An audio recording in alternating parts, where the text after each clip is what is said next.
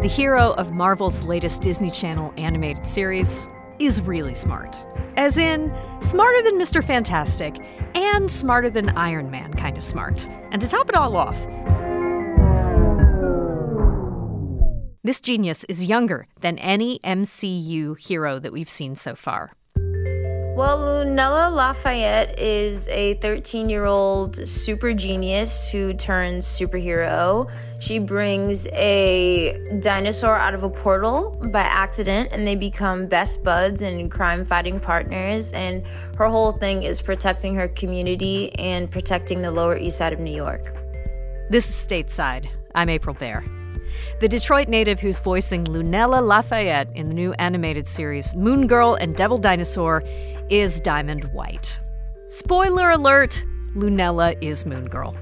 She's also Marvel's first black female kid superhero in her own series, and the show is premiering this Friday.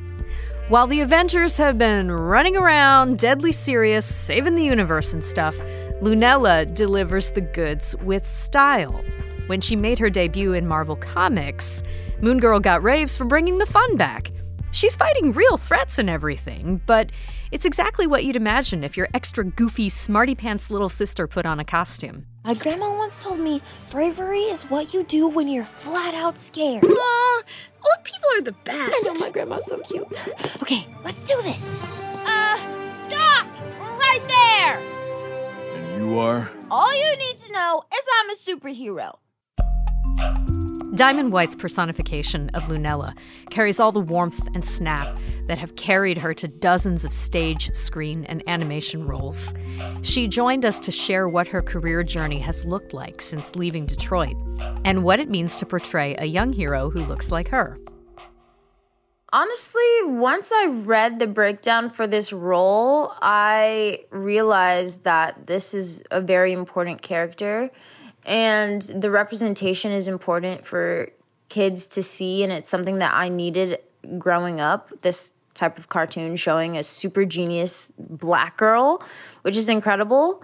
I just brought a lot of my personality to the character. I imagined myself being this super hyper, teenage girl who is fighting crime and is super excited about it, and she also has her insecure moments and where she's not sure how to deal with her social settings, but that's also something that I related to because I was homeschooled growing up, so I'm very awkward around people my age. Yeah, so I just put a lot of myself into this character. It sounds like you need to ramp it up a bit for Lunella. Am I getting that right? Yeah, because I'm a pretty laid-back person. I feel like coming from Detroit, we're very laid-back and very, chill. Lunella is the opposite of chill. She's very all over the place. She's a 13-year-old girl, so of course she's going to be all over the place. But, yeah, I definitely have to ramp it up a bit for Lunella. The thing I've always loved about Lunella as a character is, you can't tell her. I mean, if she's sure of something, you can't tell her. Was that the kind of kid you were as well? Yeah, I'm a Capricorn. We are stubborn people. Thing about Lunella is she juices things up a lot and falls on her butt a lot, but she always finds a solution to fixing it, which is something that I did as a kid as well. You couldn't tell me, oh, you can't do this. I'm going to do it and reap the consequences, and then I'm never going to do it again. Did you read all the comics to get ready? I didn't. I feel so bad about that. I really didn't. The thing that I love about the show and the producers on the show is that they allowed me to bring all of my experiences. So in a way, Lunella is very much just me as a 13-year-old. I actually asked them if I could write a list of all the things that happened while I was growing up, like my first perm or my first weave or whatever. And they take a lot of my experiences into consideration. So yeah, it's very much infused with just a lot of me because I was a very hyper kid and I thought I was the smartest kid on the planet. Nice. And you probably were.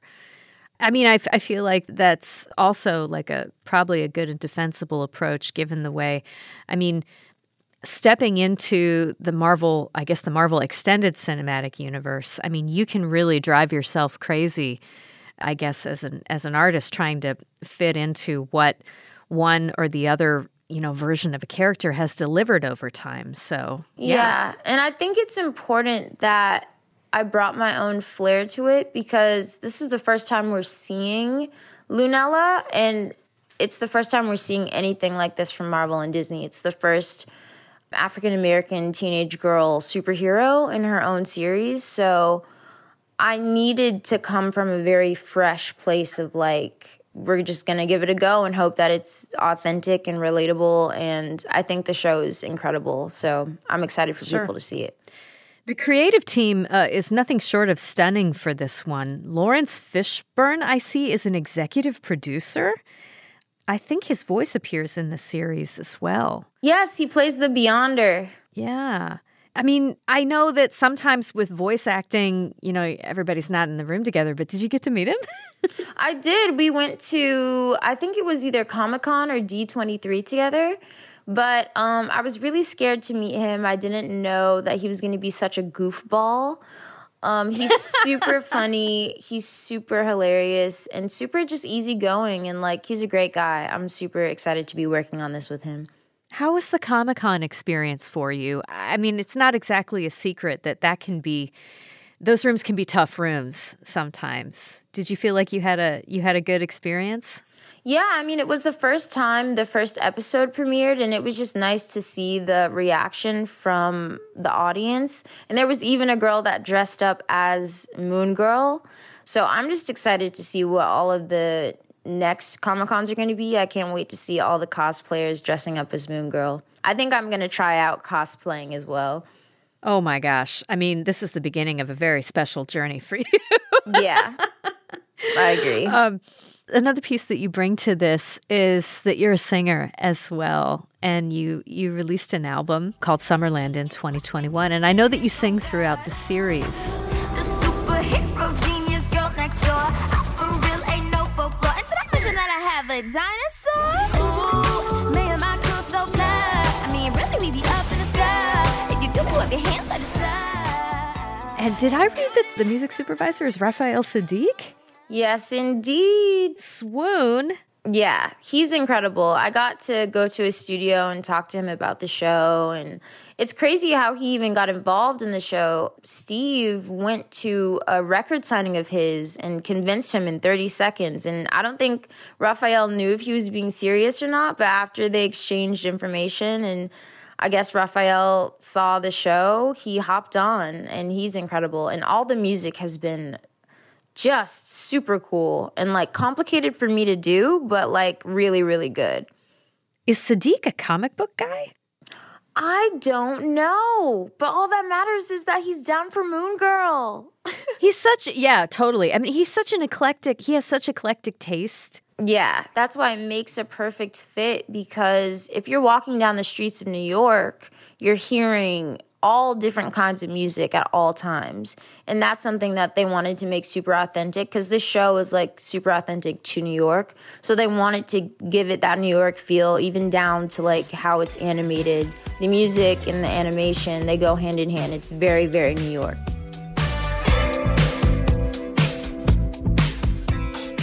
We need to take a short break. When we come back, Diamond White gives us a peek behind the showbiz curtain, an industry she's been involved in since she was younger than Lunella.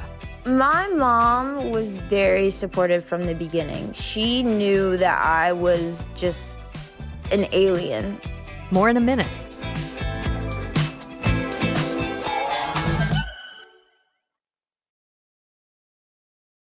Support for Michigan Public's Stateside podcast comes from Lake Trust Credit Union, working to empower financial well-being for Michigan consumers, businesses, and communities. Committed to financial solutions and advice to support people and families. More information at laketrust.org. Support for the Stateside podcast comes from Kalamazoo College, offering a personalized education that combines critical thinking, curiosity, and creativity. Committed to preparing students for meaningful careers that make a positive impact on the world. More at kzoo.edu.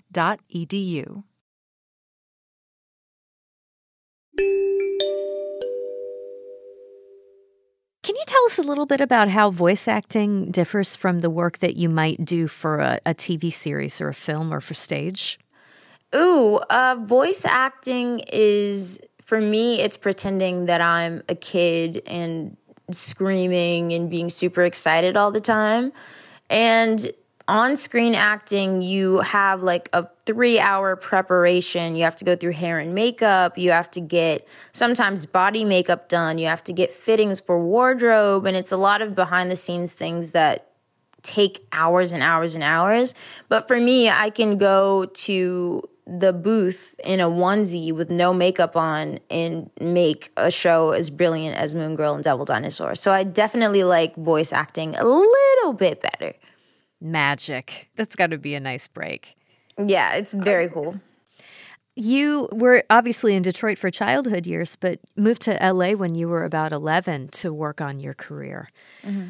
How did the conversation with your parents go when you told them that this was something that you really wanted to do? Well, I had gone on tour at 8 years old with The Color Purple, and we had traveled all over the U.S., and after that we went to Vegas, and I did The Lion King, and I played young Nala. And basically I said to my mom, like, hey, I really want to do this. Can we just move to L.A. for as long as we can with the money we had saved up? And actually, we were almost out of money to stay here, but then I booked my first ever voiceover role as Holly on Phineas and Ferb. So voice acting basically saved my life. Wow. Diamond, The Lion King is, I mean, that's a really iconic show that, you know, for some people it was like their first experience of theater. And it was also, I mean, I know it was a big creative deal for Disney. I don't think it was the first, you know, staged musical based on a Disney show, but it's probably about as famous as any of them. What kind of experience did you have with it? Was it really fun or really arduous or both? It was super fun. I was about 12 at the time, 11 or 12. And honestly, it felt just like the stage is a playground when you're that young, and the audience didn't even bother me. It was just like super fun to be on stage every night and to hear applause and to hit my marks and know that I'm doing a good job. The only thing that was a bit frustrating was the schooling while being an actress on stage. It was like very hard to get work done when there's like 4 kids in a room goofing off. But it was super fun, and it's one of my goals is to play older Nala on Broadway someday. Oh, that would bring it full circle. Yeah. I mean, I think I also just need to nerd for a minute. I mean, how amazing is it as a kid to be playing an iconic Disney character? I mean, I don't know if we consider her one of the princesses, but she's definitely up there as far as I'm concerned. Yeah, she's up there with Moon Girl. Yeah. Getting back to your parents, were there times when you really had to sell them on this, that this could be something, you know, more than a dream? Or were they just supportive of this from the word go? My mom was very supportive from the beginning. She knew that I was just an alien. Like, my whole family would call me an alien, and there's nothing else that I could be doing. Like, there's no way that I could be in any other profession. And I think my mom saw that and was like, let's give it a try. And she was just willing to try, you know? And I was a kid that she had in her 40s. So she had already seen everything, been through everything. And I think she wanted a little bit of an adventure. So I was the kid to give her that adventure. Boy, no question. You have done so many kinds of work. Like you said, I mean, this is not your first run at voice acting. Stage work in The Color Purple and The Lion King in Las Vegas. You spent some time in the soap opera trenches, I believe, as well? Yeah, I'm still in the soap opera trenches. I love doing soap operas. I grew up watching The Young and the Restless, so now being on The Bold and the Beautiful, it's really cool to see how life kind of does a 180 or 360. Like, you grow up watching something and then you're on it, you know? Yeah, you know, and I wasn't being funny. I mean, that kind of acting, for those who don't know, like, the production schedule is quick turn. It sounds like hard work. Yeah, we shoot about 8 to 10 episodes a week. And when you're really in the thick of it, you just have to, it's a brain exercise for me. It keeps me on my toes. Can you say more about just like how you handle it? I mean, trying to digest the scripts and, to the extent that you have to and keeping it fresh all the time? Honestly, it's important to put your mental health first. Like, there have been times where I've had to go to like a psych ward because things have gotten too much for me. And I'm a really big advocate on mental health and like getting enough sleep and like taking meds, because I'm also bipolar. And that is something that's like super important to me. I think that that's my superpower, because it allows me to like imagine things that I feel like normal people don't. But yeah, there was a point that I got overwhelmed and I had to go to the psych ward and get everything sorted out. So it is hard to kind of balance it. But once you get a schedule down and you, again, get your sleep is super important. Once you do that, it's pretty easy. Once you get into the rhythm of it, it's all about the rhythm. Then you're good to go. I don't think we talk enough about, the toll that the business takes on people who are doing the work, not just because, of the difficulties of being, famous or, and well-known, but also just the workload that you're talking about there. I'm glad to hear that you've been able to take care of yourself. It strikes me, too, that there's so many people who get into entertainment work when they're young, and they get caught up in the noise of celebrity and the hours and the fame. And not everyone is able to make it into an adult stage of their career like you've been able to. I mean, in addition to learning how to take care of yourself, were there decisions that you made that helped get you where you are right now? Honestly, just staying true to myself. There was a time when I wanted to shave my head because as a Black girl, and this actually kind of ties back to Moon Girl, I was like, oh, my hair is annoying. I just want to shave my head and like have my natural curl texture. And once I did that, I was kind of scared because I was like, oh, what if I never work again? And then that's when I booked The Bold and the Beautiful. So it comes down to making choices for yourself and not doing things to make other people happy. Like, once you're in control of your decisions and not doing things just because, this might make me less desirable for casting or whatever.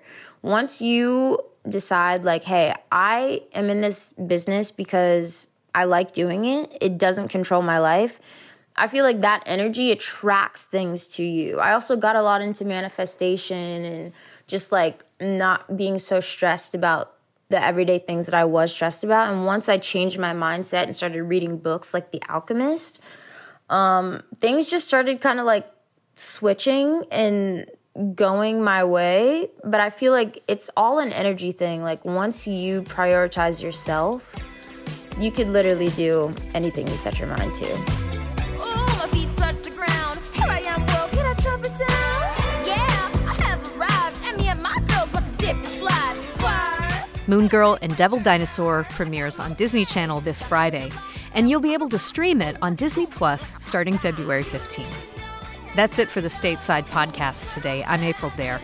You can find full Stateside episodes streaming at michiganradio.org. Funding for arts and culture coverage comes in part from the Michigan Arts and Culture Council. Today's podcast was produced by Ronia Cabansag. Other producers on our show are Mike Blank, Mercedes Mejia, and April Van Buren. Our podcast editor is Rachel Ishikawa. Our executive producer is Laura Weber Davis. Music for today's pod comes from Blue Dot Sessions. Thank you so much for listening along. I'll see you next time.